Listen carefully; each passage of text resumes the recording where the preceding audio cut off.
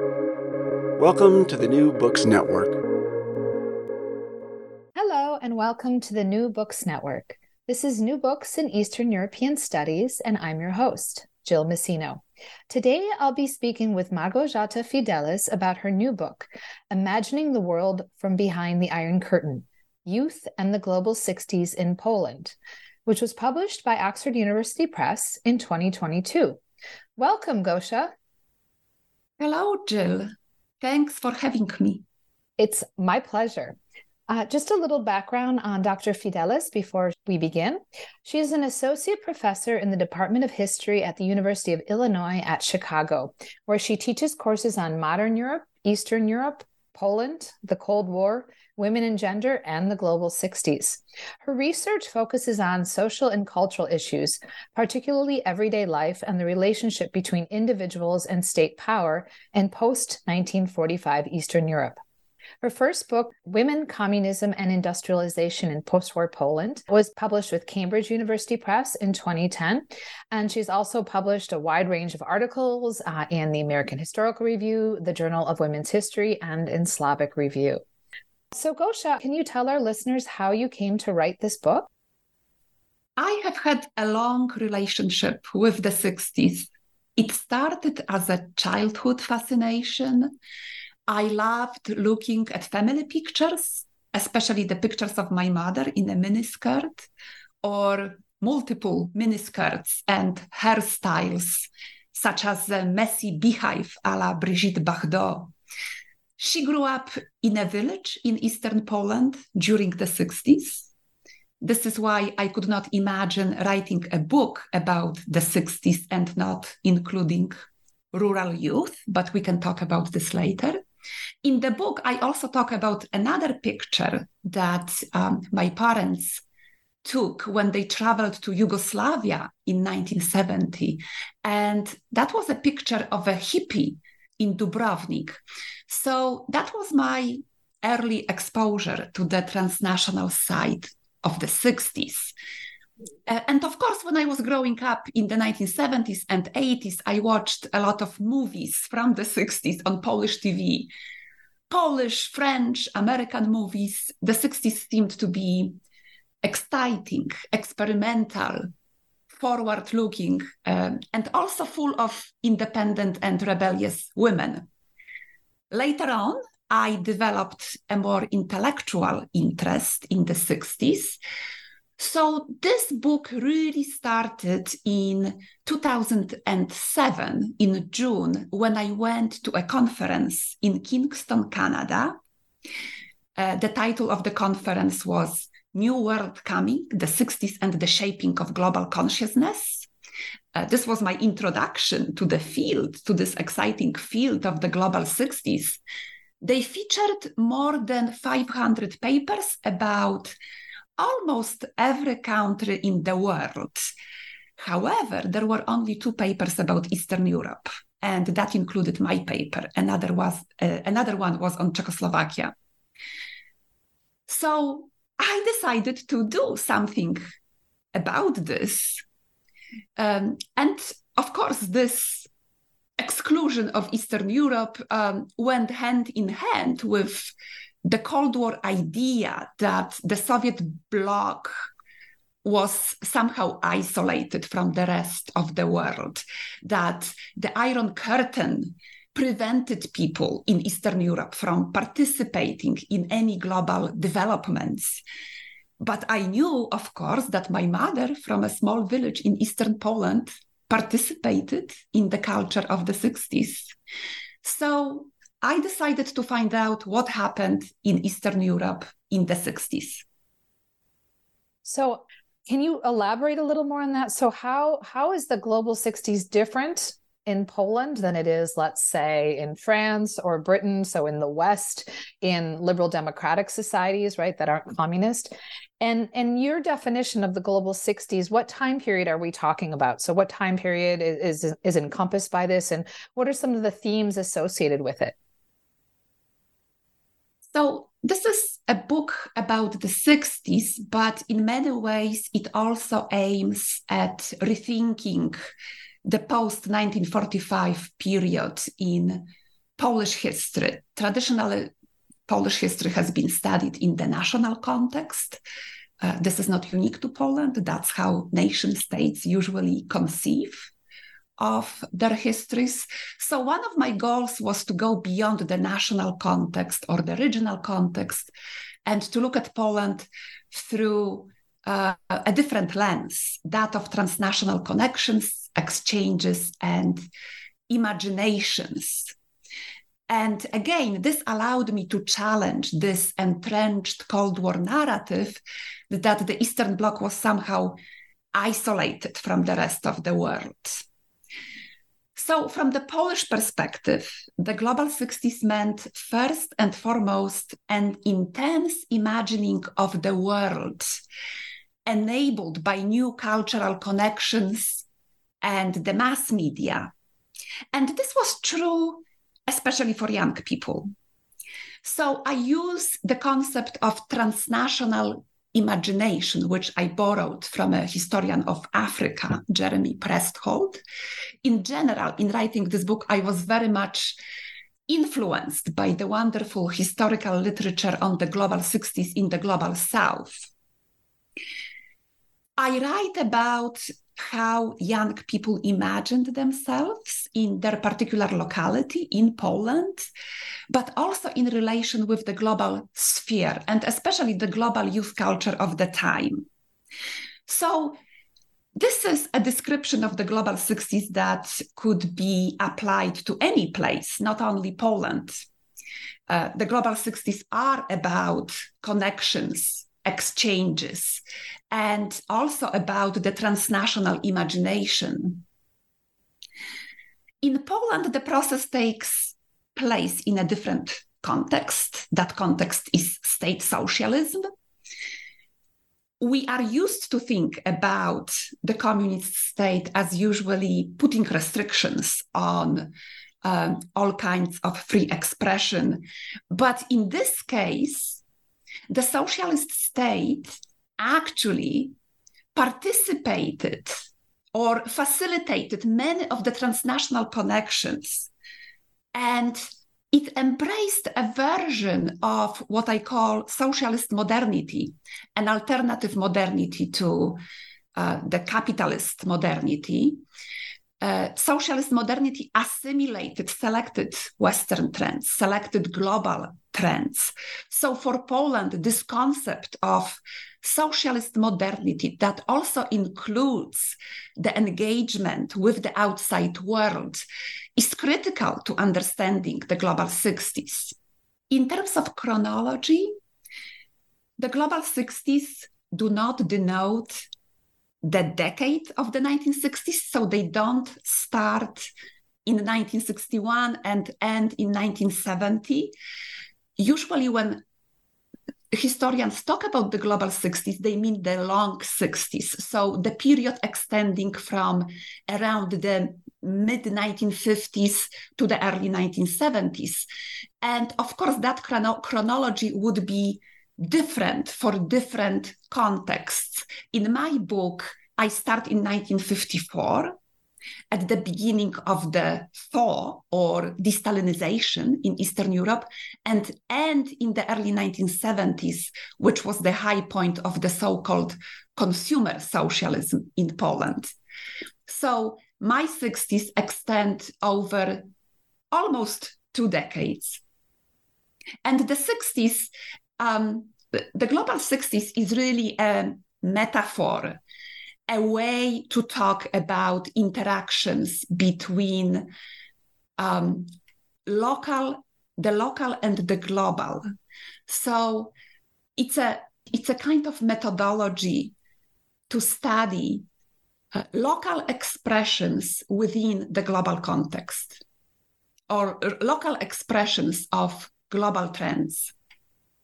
So we're talking about a multivalent concept, right? That has temporal significance parameters, but also has an impact in how we understand this as historians, right? As sociologists, right? From various perspectives. And it's about kind of a thematic approach to the region as well. Yes. And I also look at the ways in which young people used global concepts, global connections to propel their own agenda within the context of state socialism in Poland. And that gets me to my next question, youth. So who is included in your category of youth? In general, I tend to stay close to my sources. So I use the contemporary state definition of youth. Young people in my book are those who are between 15 and 30 years of age. This was the age bracket to qualify for an official youth organization in Poland. This is also the definition that Polish sociologists used in their research on youth. And this is really the time when youth becomes a separate category.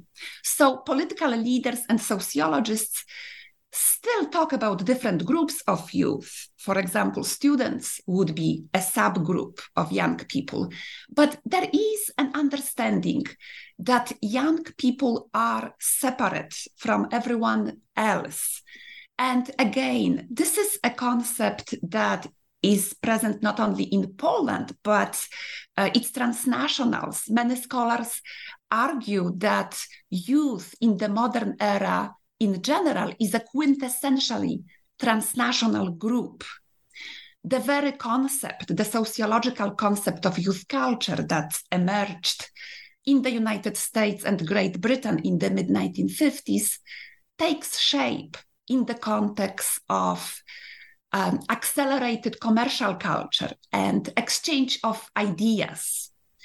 So for Poland, rather than looking at young people as subjects to a totalitarian regime, this would be a conventional way of talking about young people under communism, I look at them as active participants of global conversations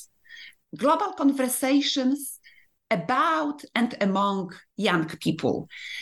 And these conversations during the 60s included nonconformist lifestyles, all kinds of experimentation with consumer goods, technological products, with counterculture and leftist politics.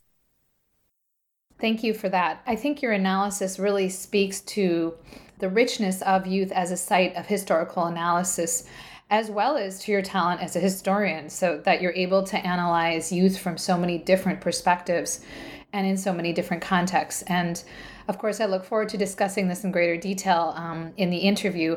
But first, I'd like to discuss the period in which the seeds for the global 60s in Poland are planted, so namely the thaw. So can you tell our listeners a bit about the thaw, where it originates, and what its reverberations in Poland are, especially in the realm of culture and everyday life? The thaw is typically associated with a cultural and intellectual movement that emerged in the Soviet Union and Eastern Europe after the death of Stalin in March 1953.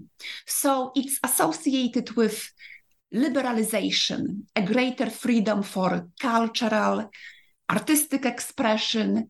The term is often used alongside or interchangeably with de-Stalinization. This may be a more familiar term. It denotes reforms, mostly political and economic reforms that take place after the death of Stalin. These reforms included dismantling the terror machine, doing away with the cult of personality, and there are also some economic reforms that aimed at the expansion of the consumer sector of the economy, which was very important because Stalinism stressed heavy industry. So there is a slowing down of the industrial drive. I look at the thaw in Poland as both a cultural and a political movement. There is a significant political change in Poland during that time. A new general secretary comes to power in October 1956. His name is Władysław Gomułka. So he is a new leader of the Polish party state. There is much hope attached to Gomułka. He is supposed to implement the so-called Polish road to socialism, which means making socialism more compatible with the Polish tradition, with Polish social and cultural conditions, and making Poland less dependent on the Soviets. I start with the thought because this is a moment when young people become especially active. They are at the forefront of what they call genuine workers' democracy. And an important part of that new genuine workers' democracy is being open to the outside world, to modern trends in youth culture that are going on everywhere, including in the capitalist world.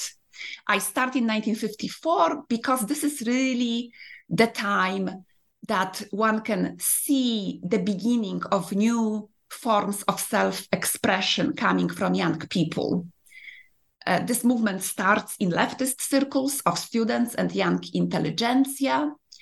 Interestingly, the state responds by facilitating some of those desires for self-expression and for connecting to the outside world. And one example is a new youth magazine that starts publishing in January 1954. It's called Around the World. It's published by the official youth organization, and it's supposed to expose young people in Poland to a variety of cultures and geographical places. So in contrast to Stalinism, which was seen as isolating, limiting mobility, limiting cultural expression. In Poland, the thaw ended in late 1957, at least according to conventional accounts. In late 1957, Gomułka consolidates his political power and he reverts to some of the elements of the Stalinist system. So he turned out to be a disappointment to many young people who hoped for a more radical redefinition of socialism. However, I argue that the thaw persisted in another way as an intellectual challenge that never went away.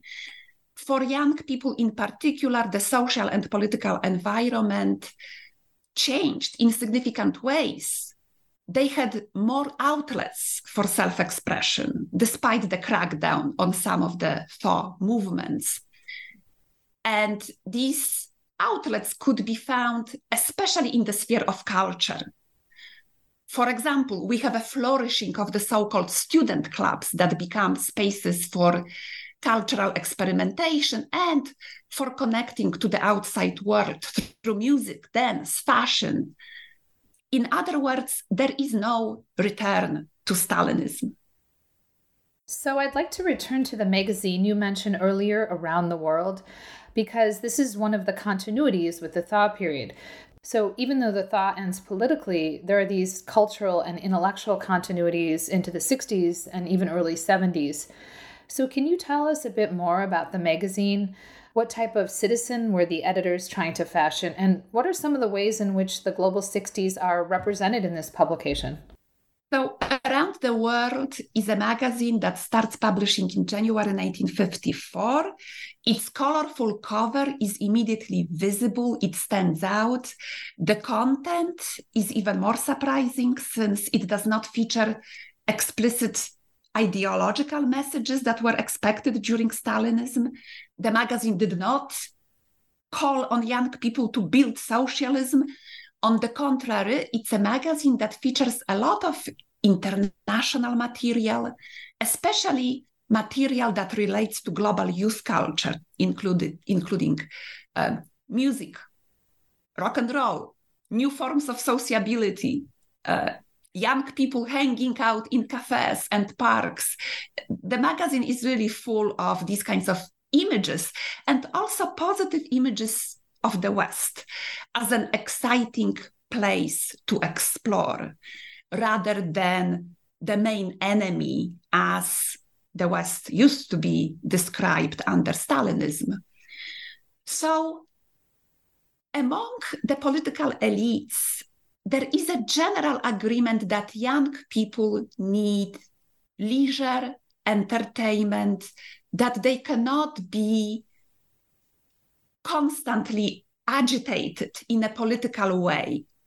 There is a redefinition of the young socialist citizen during that time. Young people are now perceived as diverse human beings with distinct needs, distinct psychological features. And those needs require, this new socialist citizenship requires that young people also need to know about the world. They need to be educated. So what makes the young socialist person superior, in a sense, to the young person in the West is knowledge about the world, both socialist and capitalist. I found these really interesting documents of the official youth organizations in which they talk about how the youth magazines and the press in general need to expose young people to information and images of the West. They believed that after the initial fascination, the young people would develop a proper understanding of capitalism and choose socialism. So at that time, there is a lot of trust that is put in young people, a lot of trust that they make informed decisions. So Around the World was one of the first youth magazines aimed at a kind of a depoliticized leisure and entertainment, and also at education. When you read those Polish magazines and other popular magazines during the 60s, you will find that there is a limited political or ideological content. On the contrary, they tend to feature a lot of material that you can find in youth magazines in the West at the time, except for the advertisements. So they would have reports on youth fashion, youth consumer products, gossip about celebrities, photos of rock stars, movie stars, reports on youth culture in other countries. So after de-Stalinization, there is this conscious effort on the part of the media and state actors to depart from political agitation that was part of the Stalinist model, and to approach young people in a different way. So in addition to official media, you also examine how the state used events to reshape notions of socialist citizenship. And one of the events you examine is the Fifth World Youth and Students Festival, which took place in Warsaw in 1955, and which you note was the turning point that stimulated Polish youth's transnational imagination in the post-war era. So can you tell us a bit about this event? The audience may be more familiar with the Youth and Student Festival that takes place in Moscow in 1957. And it's also considered to be a high point of the thaw in the Soviet Union. So that was the sixth youth festival. The fifth World Youth and Student Festival was held in Warsaw in the summer of 1955, so 2 years earlier. These festivals were organized by the World Federation of Democratic Youth and the International Student Union, both of which were international leftist-leaning organizations. So in the summer of 1955, approximately 127,000 young people from 116 countries came to the Polish capital. The festival became an unprecedented youth carnival and celebration of cultural diversity. And we have to imagine this, the unprecedented nature of this festival.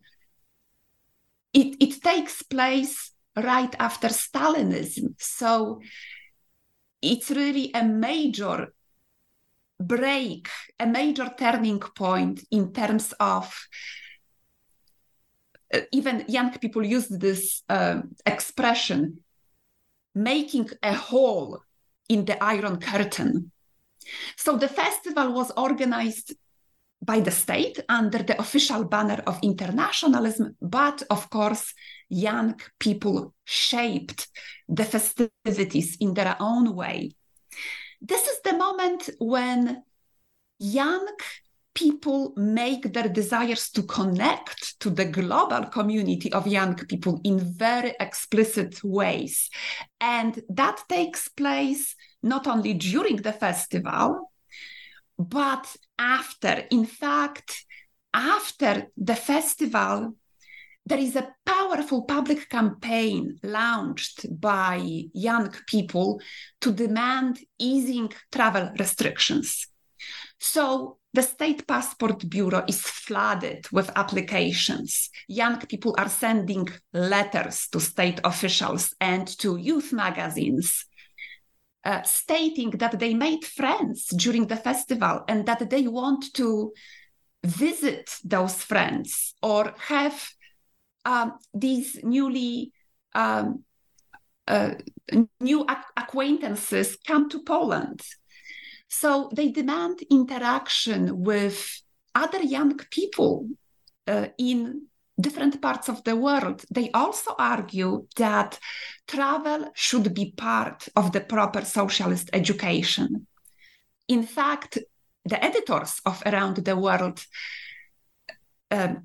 they stood at the front of this public campaign to demand opportunities for travel and crossing borders. What was interesting, the young people acknowledged that there were expanded travel opportunities for organized travel. So, for example, representatives of youth organizations did have opportunities to travel abroad, but they explicitly demanded private travel. So, with the support of the editors from around the world, they also published this open letter to the Minister of the Interior to demand to ease passport restrictions and to open Polish borders in a way. I'd like to move on to chapter 2 now. And this chapter is entitled Youth as Modernity. And of course, this gets back to some of the themes that you've discussed already, this notion that the global 60s is not just a time period, but it's about this idea of creating this modern society that's very much based on youth. But can you elaborate on this in greater detail with respect to Poland in particular? So what are some of the features of socialist modernity as it relates to young people? What I found really striking when I started reading youth magazines was the omnipresent term modernity, or in Polish, nowoczesność. Everything was about modernity. You don't find the word socialism used all that often during that time in the popular press. The term communism is very hard to find in the Polish popular press during that time. Instead, we have endless debates about what it meant to be a modern person. At the same time, the concept of modernity was very much linked to youth. Young people were considered to be the embodiment of modernity. Also, the young generation was believed to be unprecedented in the history of the world, according at least to Polish sociologists and other state actors, because of the opportunities for material well-being and opportunities for self-expression as young people. And this idea of young people as the symbol of modernity, as the symbol of the future, is not exceptional for Poland. We have similar discussions about youth developing in the West, for example, in post-war France. I am thinking here about one of my favorite books by Richard Ivan Jobs, Riding the New Wave. But those discussions in Poland have a socialist flavor. The modernity they talk about, as you said, is socialist modernity. So this is the modernity that is alternative to the Western modernity, which would include free market and liberal democracy. So this term modernity was so popular, I think, also because it was malleable. It could be defined in different ways. And indeed, experts, politicians, the media, and young people define what it means to be modern in different ways. And we have these amazing debates that develop in the popular press during that time. So let me say a few words about the state's idea of modernity for young people.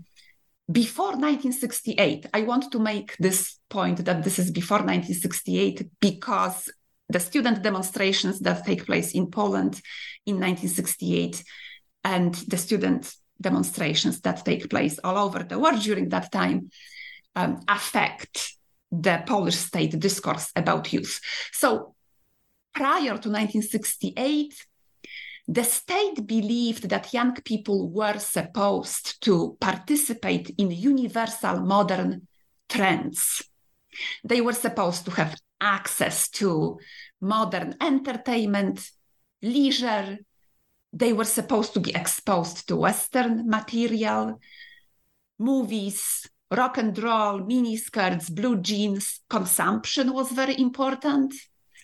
In fact, consumption was not considered to be a threat at that time. Sociologists, for example, argued that it was okay to expose young people to Western lifestyles and to Western consumer products because the socialist socioeconomic context would prevent these young people from engaging in excess, from pursuing consumerism as a goal in life. So there was the strong belief that the socialist context mitigated the effects of consumption and other trends, such as sexual behavior. Political elites and experts were very much concerned about the so-called sexual revolution that was going on during that time in the West. But they believed that young people in Poland would not engage in any kind of sexual promiscuity because the socialist education, the socialist economic relations would prevent this. In other words, socialism was expected to create modern and moral human beings. Gosia, you just mentioned experts, and my next question was actually going to be about experts, namely these sociologists who are conducting research on young people, laborers, women, a whole host of groups. And these sociological studies are a central part of your analysis in the book. So can you tell us about their findings? What are sociologists discovering about young people in Polish society at this time? There is an explosion of sociological studies in Poland in the second half of the 1950s and through the 60s. And this is also connected to the fact that sociology was banned during Stalinism.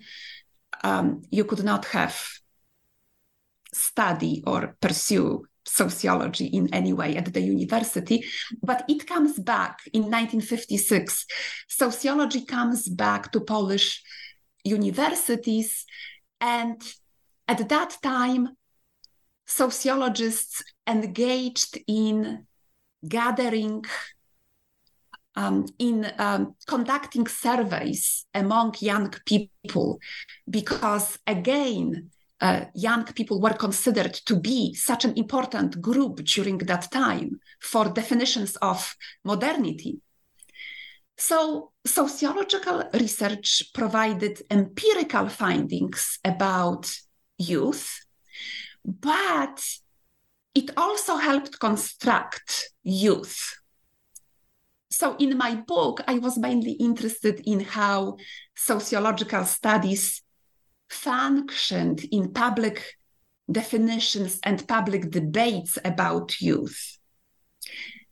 What I found especially interesting was that the sociological research in the late 1950s and early 1960s tended to argue that young people increasingly turned away from politics and towards leisure, consumption, and personal happiness. And again, this is something that is common through Europe during that time, both East and West. Sociologists highlight the passivity, the passive attitude of young people and their preoccupation with consumer objects rather than politics. Again, this is 1968, before 1968. So I interpret this perception of passivity, or in Poland, they use this word apolitics, being apolitical, not being interested in politics in any way. I interpret this not as a reflection of reality, but as the inability on the part of sociologists to describe the new youth behavior that linked culture and politics in new ways, in ways that were difficult to discern for experts. So young people in Poland and everywhere engaged in politics through creating their own styles. This is not an explicit political action, but it shows agency as a political actor. And it also creates a context for youth rebellions in 1968, which are political and which are taking place in the streets.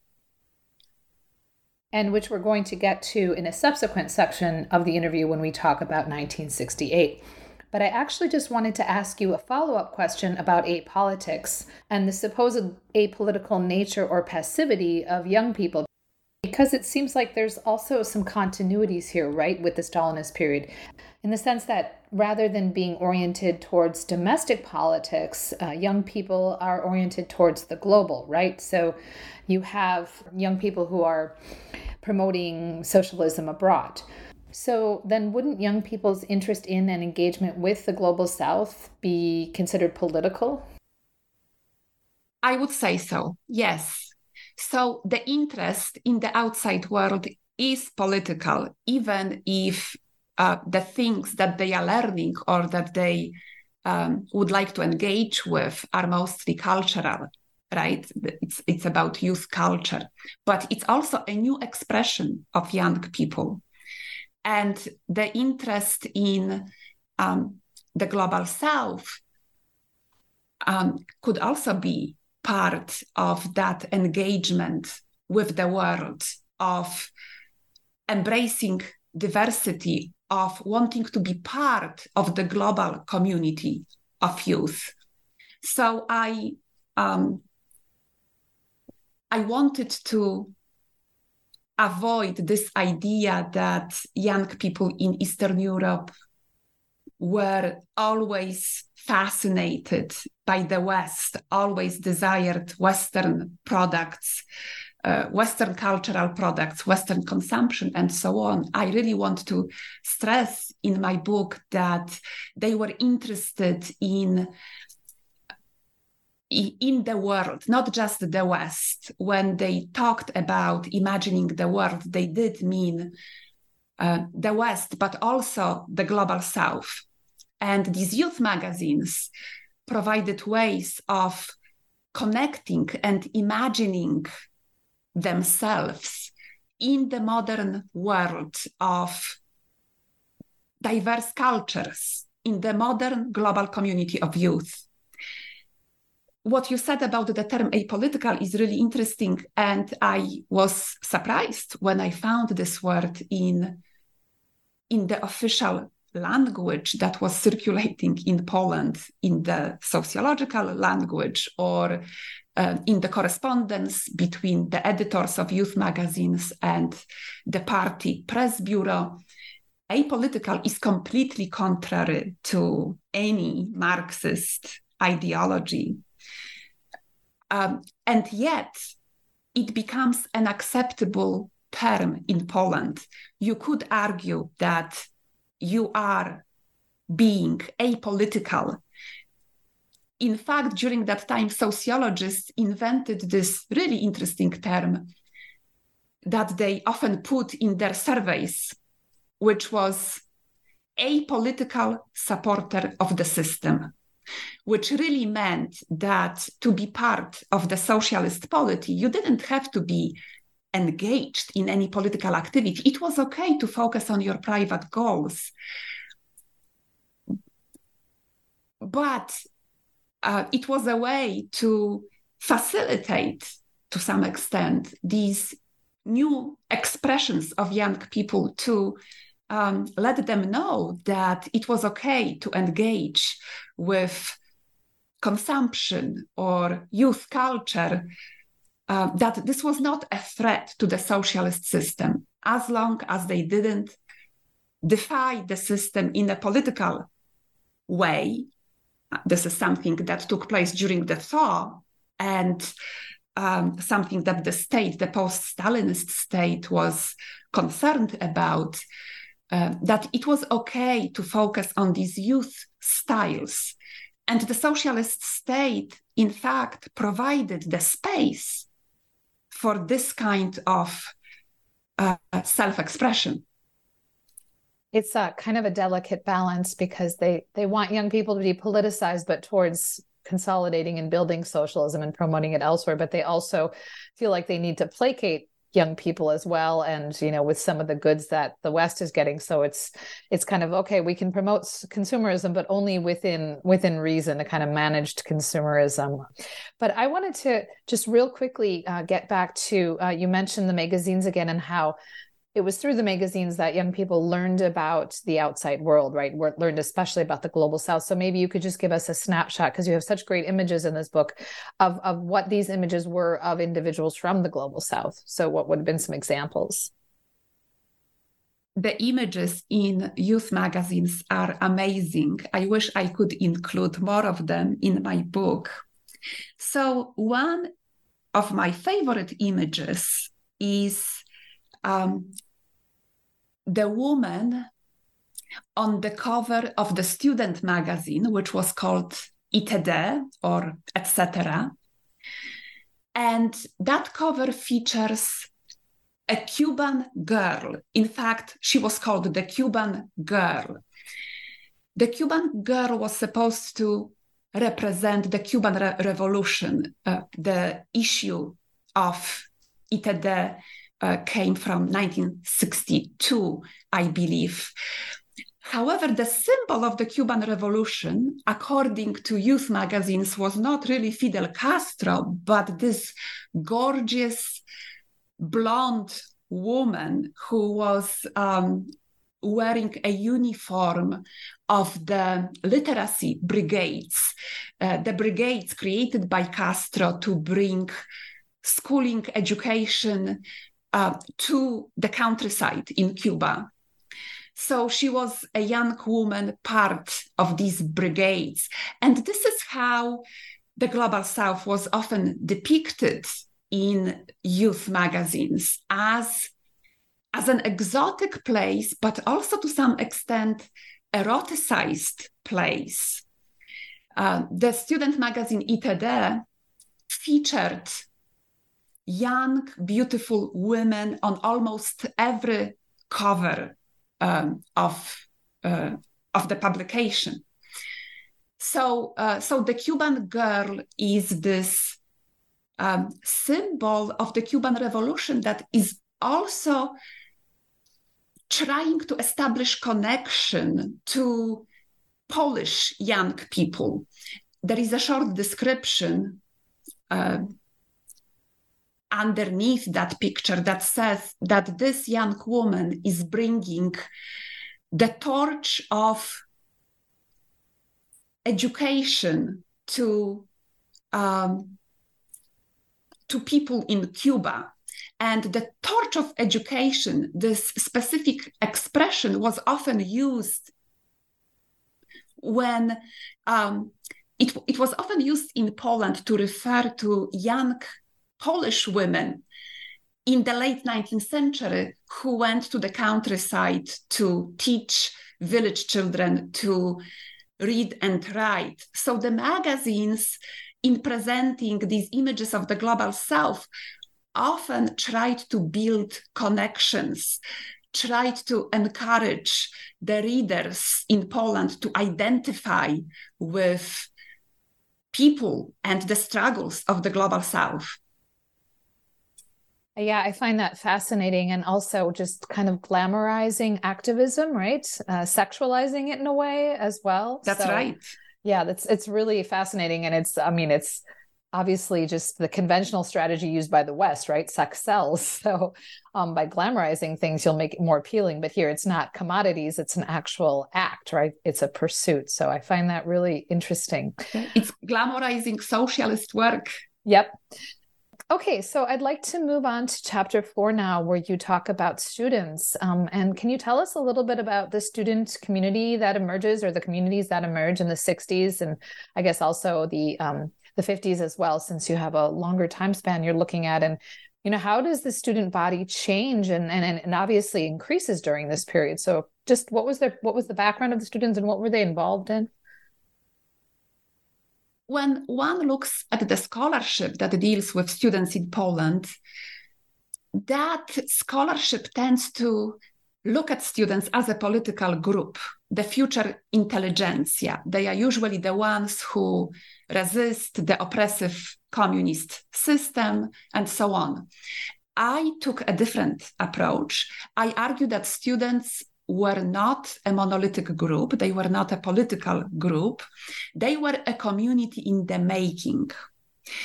What that means is that at the time, students became much more socially diverse than ever before. This happened to some extent because there were efforts on the part of the state to provide education opportunities to traditionally disadvantaged groups. So you would have an influx of students from the working class background or from the rural areas of Poland. So at that time, we have this social upheaval that is going on within the student community, something that was extremely, before the war, it was extremely difficult for anyone, especially from the villages, to attend a higher education institution. And this democratizing trend is global. So in Poland, the socialist state is involved, but at the same time, this is also part of the Cold War effort in general to mobilize learning and science. So this is a community in the making, as the traditional academic culture absorbs these socially diverse individuals. Moreover, there are more and more young women from all social backgrounds entering universities and creating challenges to the male-dominated intellectual culture. In that chapter, and I am sure you noticed this, gender is an important dimension, an important dimension of the student community. In particular, historical narratives and personal memories of the former students tend to idealize the student community. So students were supposed to be better educated, more progressive than others, more egalitarian, more open-minded. But when we look closely at student everyday life, both the formal education and the leisure activities, such as student clubs, we can see that these were often places that created new hierarchies and new exclusions among students. Gender was one of them. So women found it difficult to fit into the male-dominated student community, and also young people who came from the villages. They were also often stigmatized by the urban young people, by the urban student community. So there were all these new hierarchies and exclusions that the student milieu created. So I spent some time talking about the gender aspect of student culture. I already mentioned this popular student magazine, ITD, which featured young women, mostly young female students, on the cover of almost every issue. So the student magazine engaged in objectifying female students. They also organized photographic beauty contests for young women. And I argue that this was done to maintain gender hierarchies in higher education. You could not question gender equality in public because gender equality was part of state political agenda. But popular culture provided ways of reaffirming the dominant position of heterosexual men. Yeah, in the Romanian women's and youth magazines I examined for my book, I also discovered beauty contests. And of course, I was quite surprised when I found this, but upon further analysis, I understood that, yeah, this was a means for selling socialism by beautifying it, also a means of making it seem more global, more Western, right, more hip.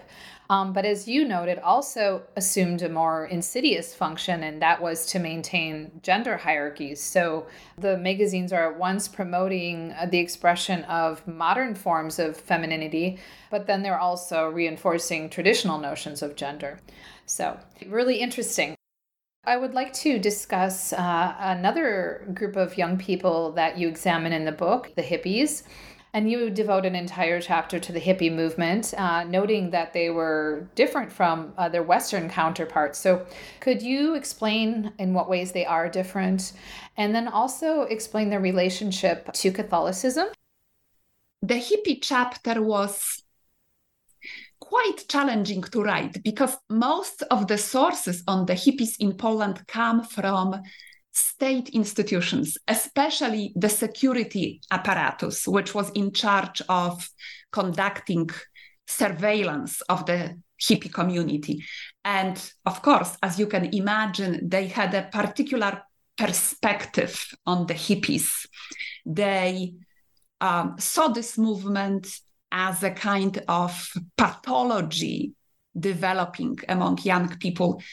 In fact, at the very beginning, when they started spotting young men with long hair on the streets, when the hippie movement started in Poland, the security apparatus was convinced that this was something funded by the CIA.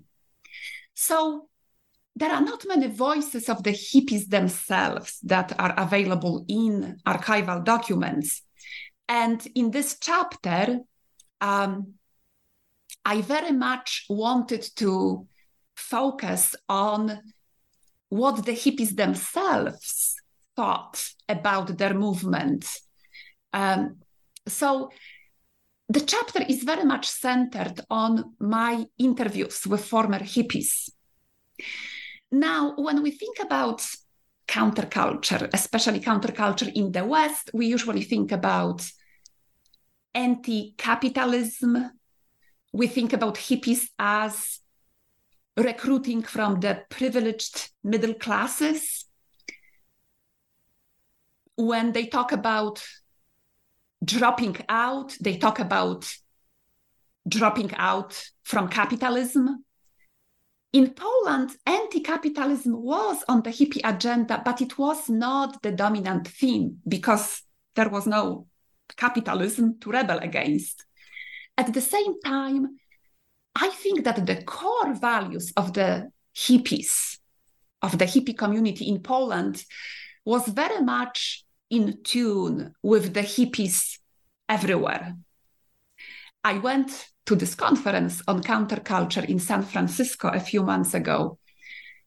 It was an interesting meeting because half of the participants were scholars like me, and the other half were the former hippies from San Francisco. And the San Francisco hippies very much identified with the hippies I was talking about. So being a hippie was this project of self-creation against hegemonic ideologies. Whatever these hegemonic ideologies were in your particular locality.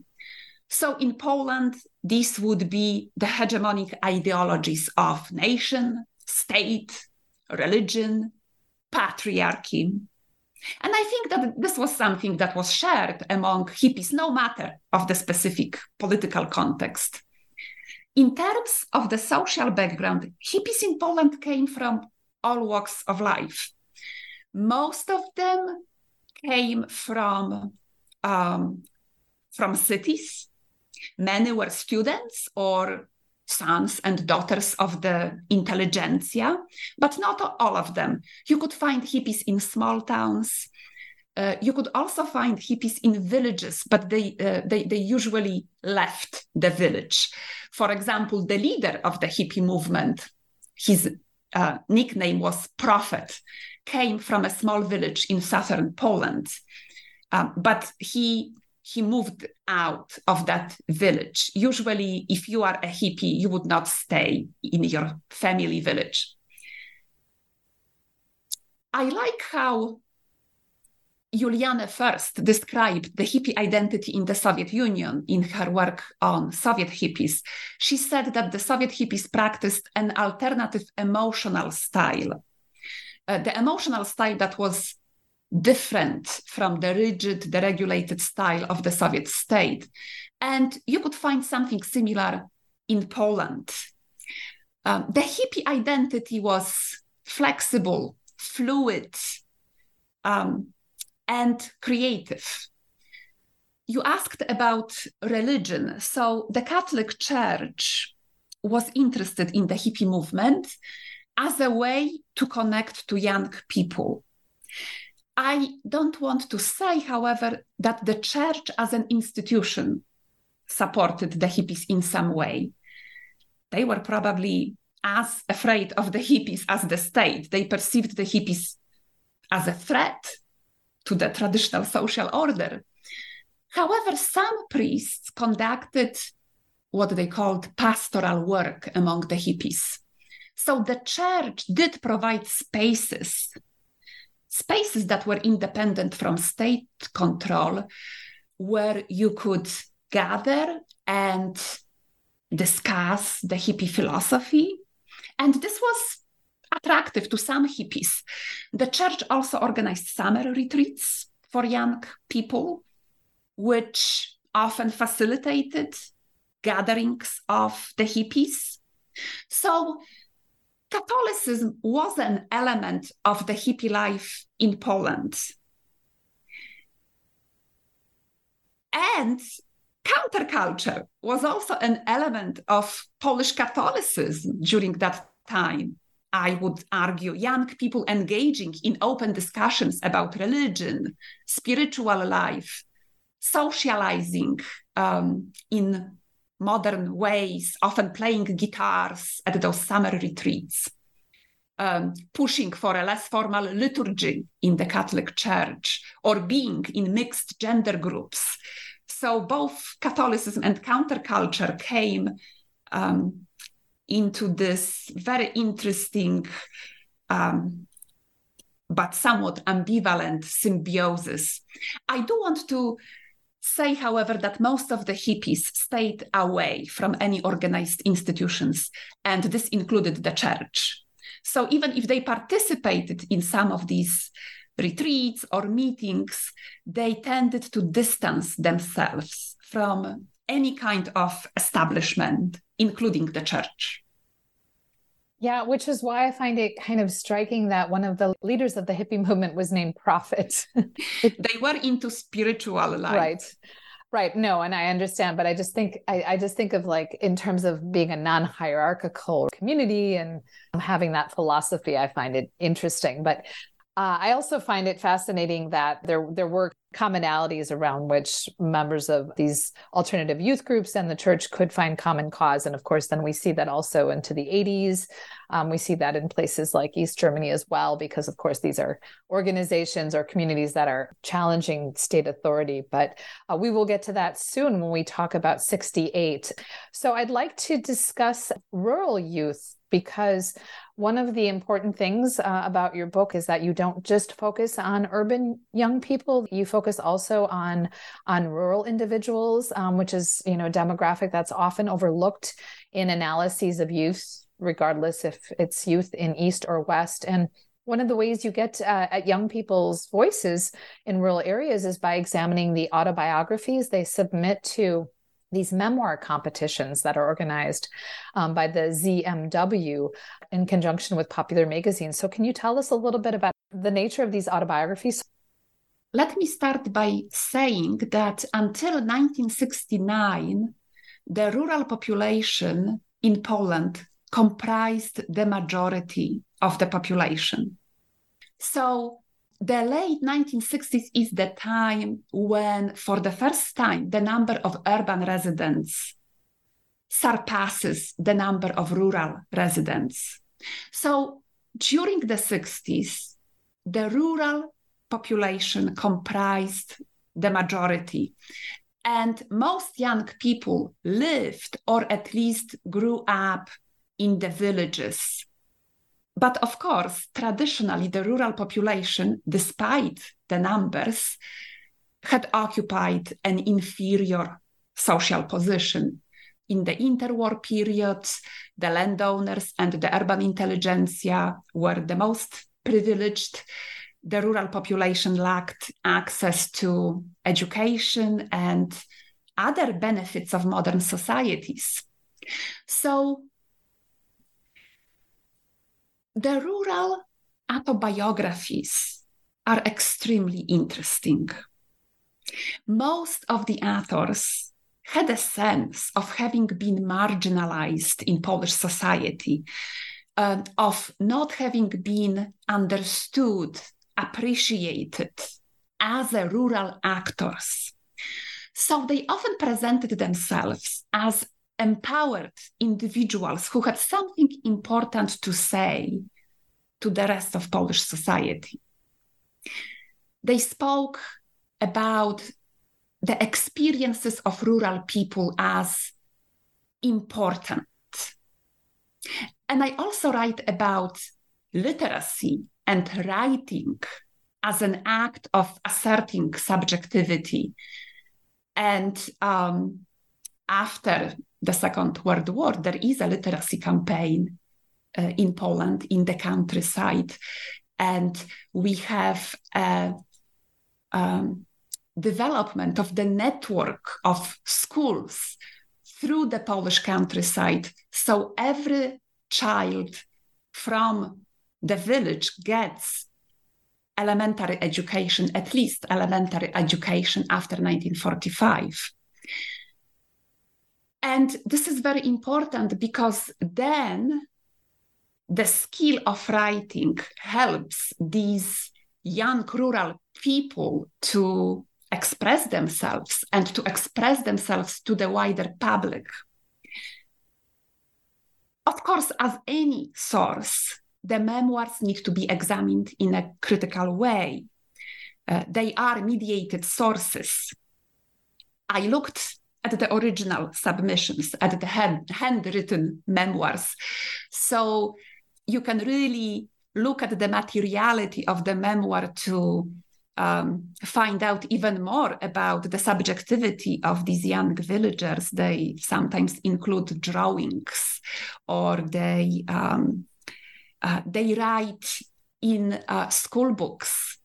So at the same time, one can assume that there was a degree of author censorship on the part of the authors, But it would be unfair to dismiss those narratives. These were deeply personal writings that the authors did not always want to publicize.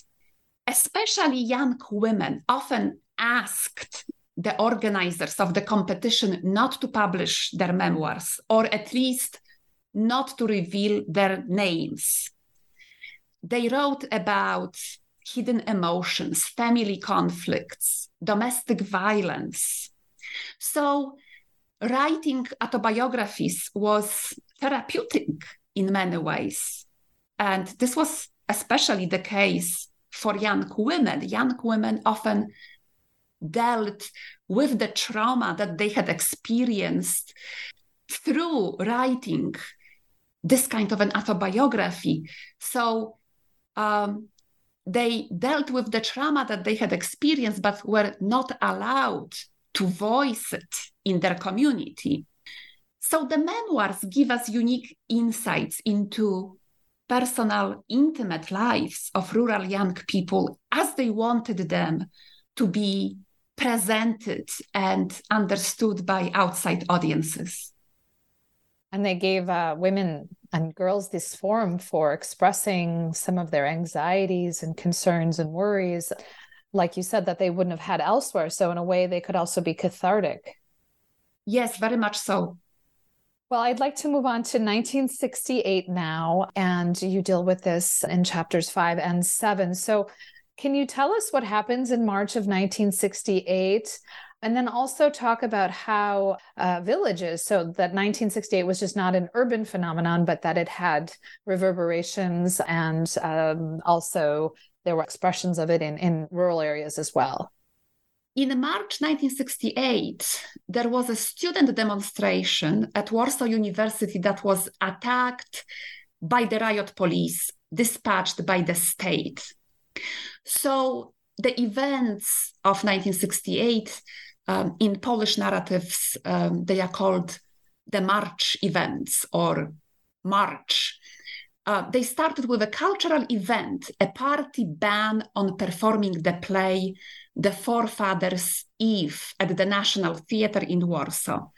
This play was written by the Polish national poet from the Romantic era, Adam Mickiewicz. It depicts students in the 1820s plotting against the oppressive Russian Empire. So, as you could see, there were a lot of parallels between the era of imperial domination in the 19th century and the communist era in Poland. The regime banned the performance because it claimed that this play, in fact, contained anti-Russian and anti-socialist elements. The ban went into effect in January 1968, and at that time there was a demonstration to protest the ban. 2 students were expelled from the university for participating in this demonstration and then talking about it to a French journalist. So on March 8, 1968, students at Warsaw University organized this rally in support of cultural freedom and for reinstating the 2 expelled students. The 2 expelled students were Adam Michnik and Henryk Schleifer. This was a peaceful demonstration. The students read a manifesto in which they declared that they are defending Polish traditions and the Polish constitution, and then they were going to go home. However, the state dispatched units of voluntary citizens' militia and the riot police to attack the demonstrations. So this was a violent state action. In response, other students joined in solidarity protests. Other students in Warsaw and also in other cities throughout Poland. So the student demonstrations continued for another 2 months or so. March 1968 figures prominently in the narratives of post-war Polish history as a moment of national rebellion against the communist regime. you have the sequence of periodic rebellions, supposedly starting in 1956, then 1968, and then 1980 with the Solidarity movement, and finally ending with the collapse of communism. So there is this idea of linear progression. But my interpretation was different. I decided to look at the student protests in Poland from a more global perspective, because to me, this was part of the global 1968, not just the Polish 1968. The students who led the protests identified themselves as leftists. They considered themselves to be Marxist, but they were critical about the Marxist-Leninist ideology that was practiced in Poland and in the Soviet Union and other countries of the Soviet bloc. So I asked about how alternative Marxism looked like in an ostensibly Marxist state. And I found that these students often connected to the wider community of students of the international New Left. They engaged with their ideas. They identified with the anti-imperialist and anti-colonial agendas, but they also emphasized Soviet imperialism. Some of the Polish intellectuals at the time were making connections between de-Stalinization and decolonization as parallel movements against superpower imperialism. So to me, this was a competition that was about who represented the true socialist internationalism, the state or the students, the young people who considered themselves Marxists. So students insisted that Marxists should fight against any imperialism and oppression, including the one coming from the Soviet superpower. At the same time, the Polish state accused the students of being foreign agents, of acting on behalf of the enemies of socialism, especially the US, West Germany, and Israel. So you could see the use of transnational imagination in very different ways on both sides. In my book, I also argue that 1968 had its own version in the Polish countryside. So this was not a phenomenon limited to students or urban youth. In fact, the subtitle of the chapter on village youth is Rural Rebels in Search of Modernity. And what I meant by that was rebelling against the traditional village culture in different ways. Young people were at the forefront of making village life modern. They were seeking independence from parents, from the village community. Traditional rural culture in Poland was highly patriarchal, governed by hierarchies of gender and age. So the rebels, the 68ers in the village, were seeking autonomy as independent human beings. At the same time, it was not a selfish project because they also wanted to modernize the village, to make it more progressive, both in terms of the values, but also in terms of adopting modern technology. I write about the motorcycle in the village as a tool of independence for young people.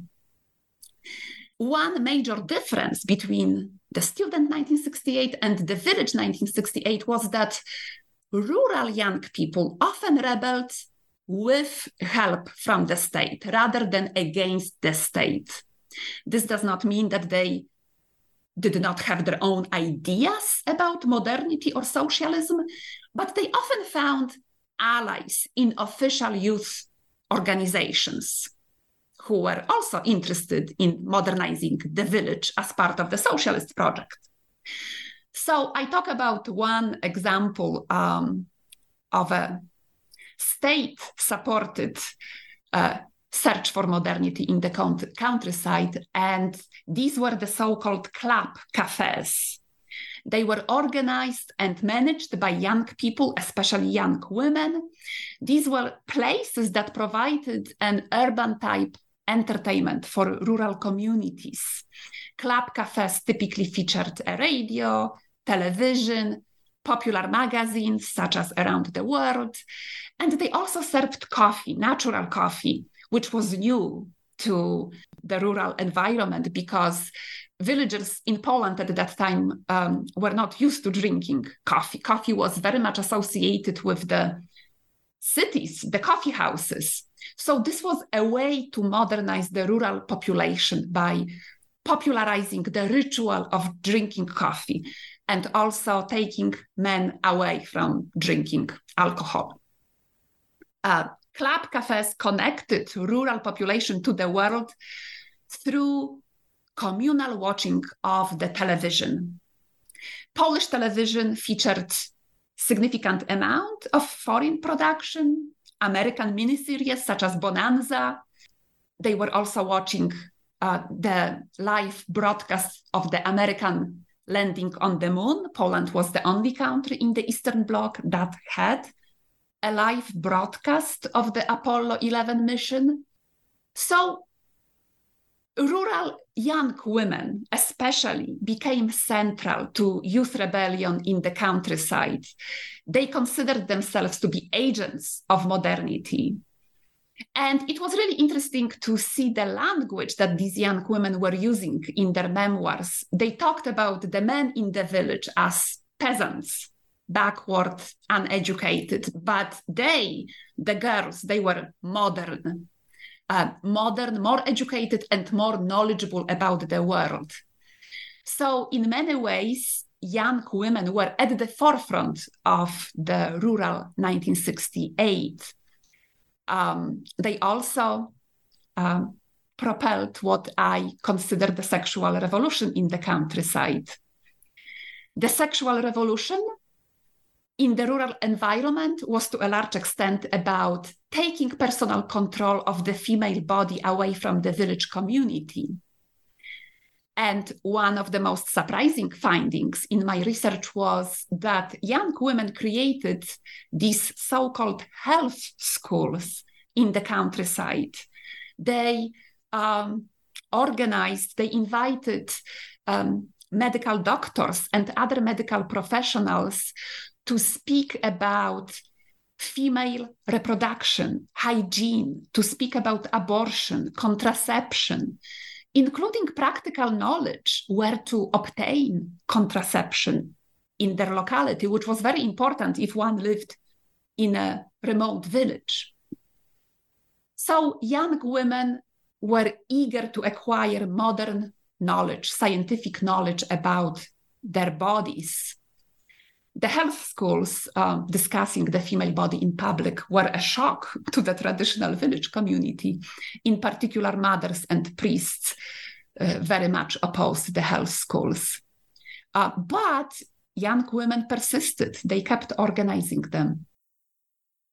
This is also fascinating and such an important contribution to understanding sexuality and everyday life under state socialism. And of course, challenging the conventional historiography on sex ed under socialism, namely that only teachers and doctors were involved in educating young people about sexuality and that young people were just passive recipients. But here you demonstrate that actually young people, in particular young women, are seeking out information, right? Because they want to understand reproductive health better. They want to be able to control their fertility.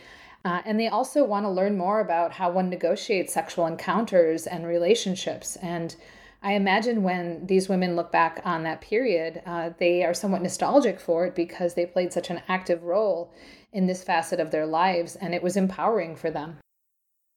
Yes, and that's another example of a state-facilitated space for this kind of activity. But at the same time, once the young women become engaged in it, they shape it according to their own needs.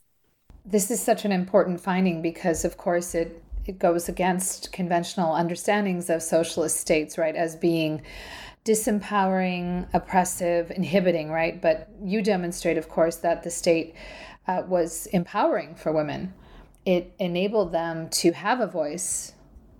I'd like to move on to chapter 8 now, where you examine the post-1968 period, and here you argue that the state assimilated and indigenized globalization, and that this new narrative of globalization emerged in which the West is depicted as disintegrating as a result of political conflicts and pollution and deteriorating morality, while the East, by contrast, so the socialist East, has emerged from this period of the 60s closer to the ideal of morality.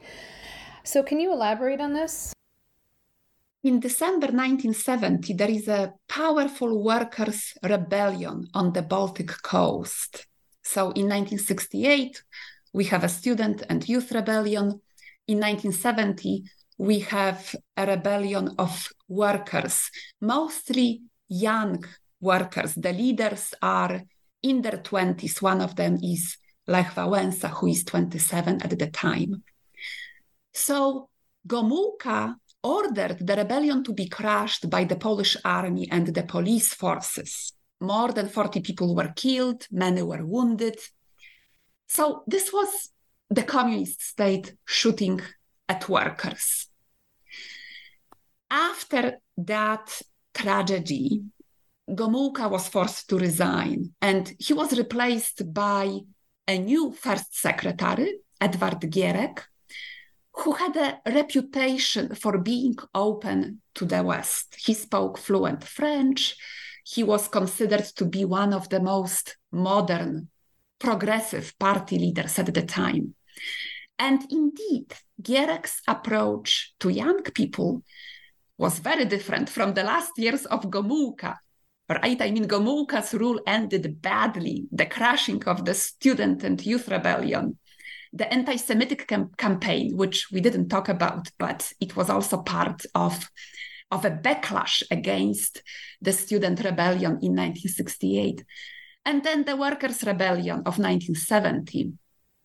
So Gierek decided to develop a different approach. He decided to court Polish society, including young people, with consumer goods and with expanding opportunities for travel abroad. So the whole era of the 1970s is considered to be dominated by consumer socialism. And this is something that is taking place all over the Eastern Bloc during that time, providing the good life for socialist citizens as a way to achieve support or at least compliance. And this model worked, especially in the early 1970s, when the economic growth was really impressive in Poland and the material situation of many Poles improved significantly. So regarding young people, Gierek had a clever strategy. His regime basically announced that Poland achieved modernity, that it was no longer necessary to discuss the meaning of modernity. The new regime provided the best modernity that was possible in the world. They provided economic security, opportunities for education, for access to consumer goods. We have even more foreign consumer goods entering Poland. The Coca-Cola comes to Poland during that time. So, but there is a price to pay. The Gierek regime absorbed many trends and aspirations of the 60s movements. Youth culture becomes part of the official policy. So the state is providing young people with consumer goods, with youth fashion. They also allowed for a kind of a state-sponsored counterculture. I talk about this avant-garde student magazine that was published in Krakow, entitled Student. And that magazine featured amazing material from the West. Not only material about entertainment, but political material about student protests, about counterculture, the sexual revolution. And the young people who worked at the magazine looked like hippies. And again, this was all done as part of the accepted official culture. So to me, this is the end of the 60s in Poland, the end of the global 60s, because you no longer have debates about youth culture. You no longer have youth rebellion coming from below. I talk about something that in Polish was called hippisowanie or hippiness. In the 1970s, it was okay to look and behave like a hippie. Men with long hair were accepted. They were even glamorized. I have a picture of a hippie-looking father on one of the covers of the student magazine ITD. And this hippie-looking father is feeding a baby from a bottle. So again, the state domesticates youth rebellion. And this trend is similar to what was happening in the West during that time. In the West, it's the commercial culture that absorbs many aspects of counterculture and other youth movements. So hippie fashion, for example, becomes commercialized. It's not a sign of rebellion anymore. I call this approach the Polish road to globalization. Your discussion of the way in which the Polish state not only tolerated, accepted, but even promoted these alternative lifestyles among youth, alternative ways of dressing, of wearing one's hair, is really fascinating and demonstrates the varying ways in which states dealt with young people, right? In Romania, you would not have such a situation. Young people who engaged in alternative lifestyles, right, were dubbed anti-socialists. Certainly young men who had long hair were not accepted, were not promoted. And so I think it's really fascinating to look at different ways in which socialist regimes during this period of mature socialism sought to legitimate their rule and sought to at least secure some popular support among young people. And on the topic of mature socialism, let's move on to its further maturity and ultimate decay.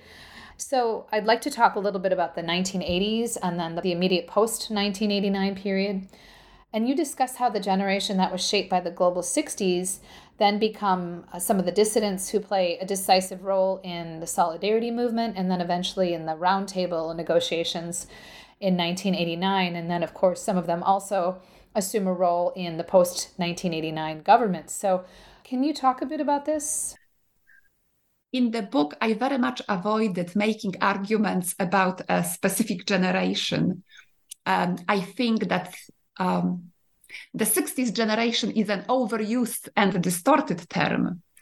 I could not avoid the fact, however, that many of the leftist students from 1968 became members of the anti-communist opposition and then of the post-communist political and intellectual elites.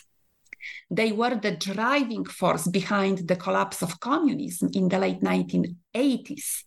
And then they shaped the transition to democracy.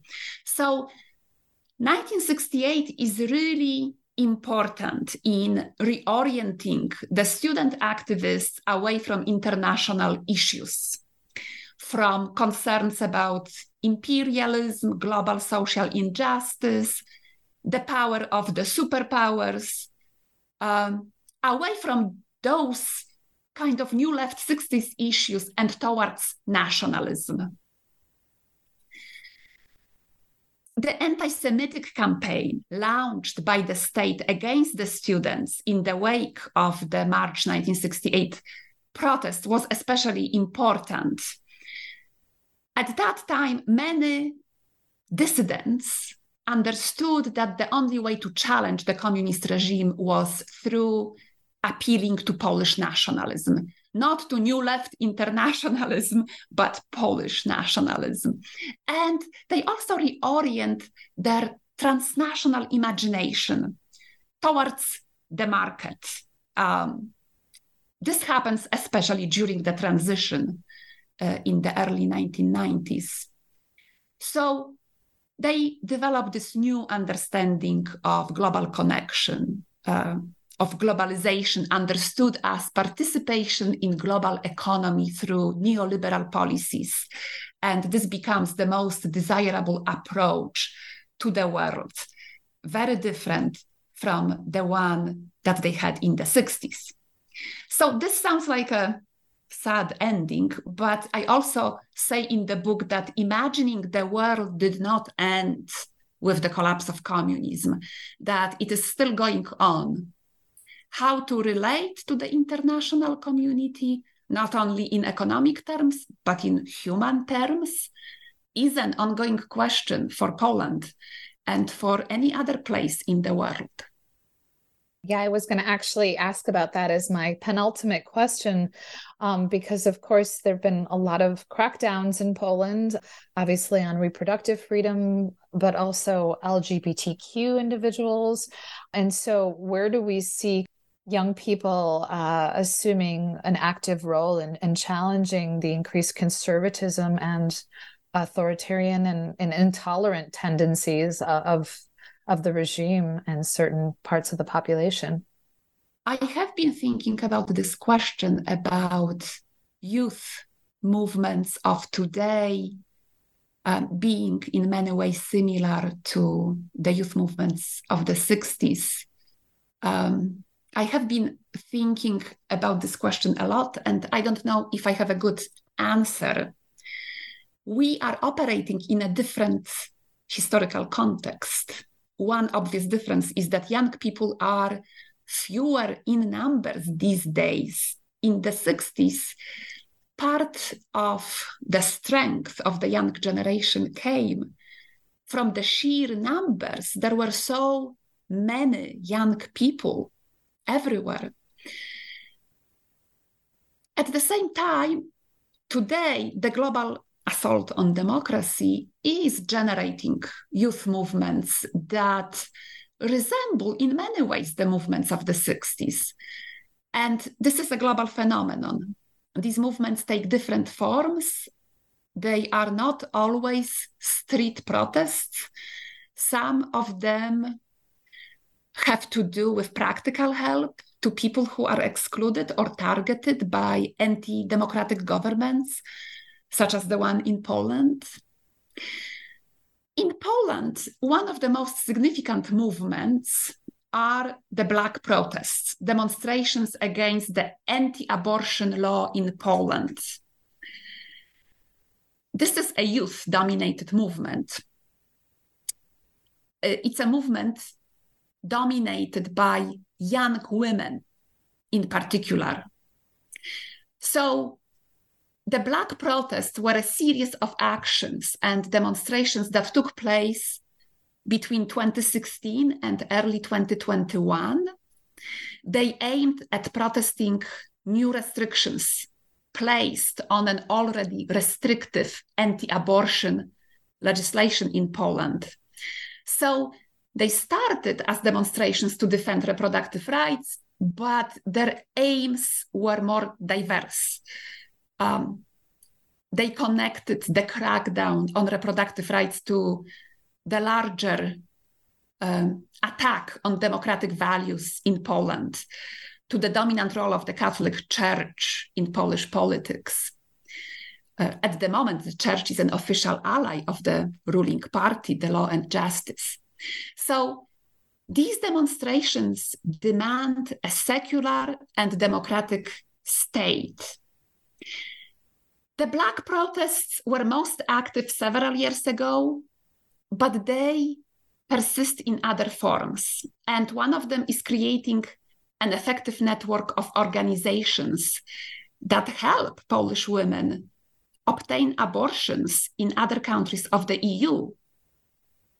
So there is a lot of practical help provided by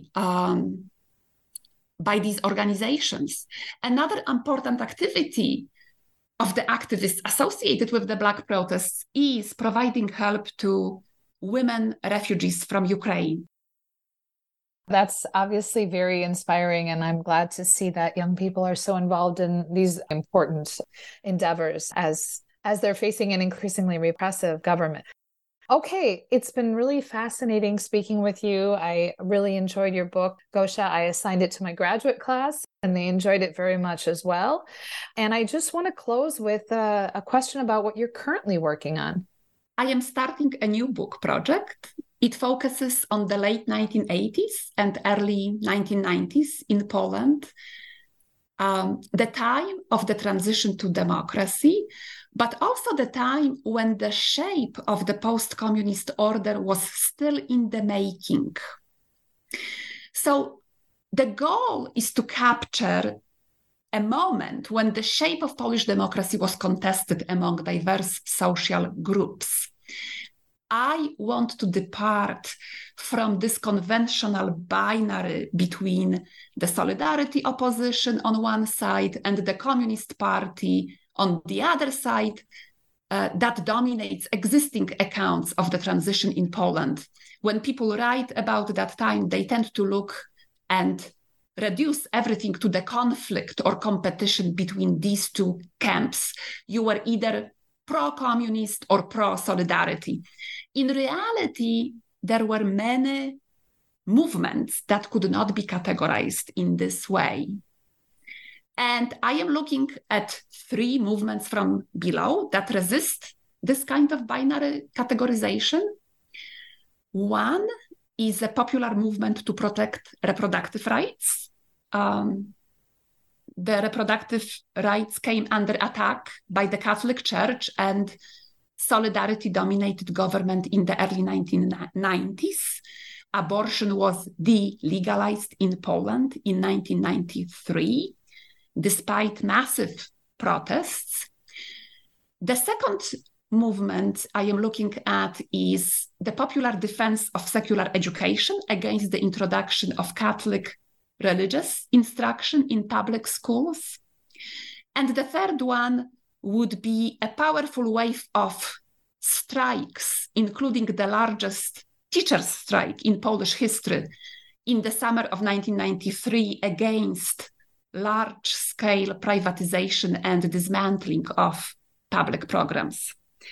And I hope to ground my arguments about these social movements in the framework of everyday life and the challenges that individuals and groups faced as they adjusted to the unprecedented systemic change on all levels. This is really exciting and important research because, as you said, there's so many binaries involved in studying this transition period, and the nuance has gotten lost for years. And so it's time that we go back and revisit this, and especially if we're hoping to include the voices of individuals who are now getting old in our analysis. So we welcome your research and look forward to it. And I just wanted to close again by thanking you for this fantastic conversation and for writing such a fascinating book. Thank you. It was a pleasure to be here.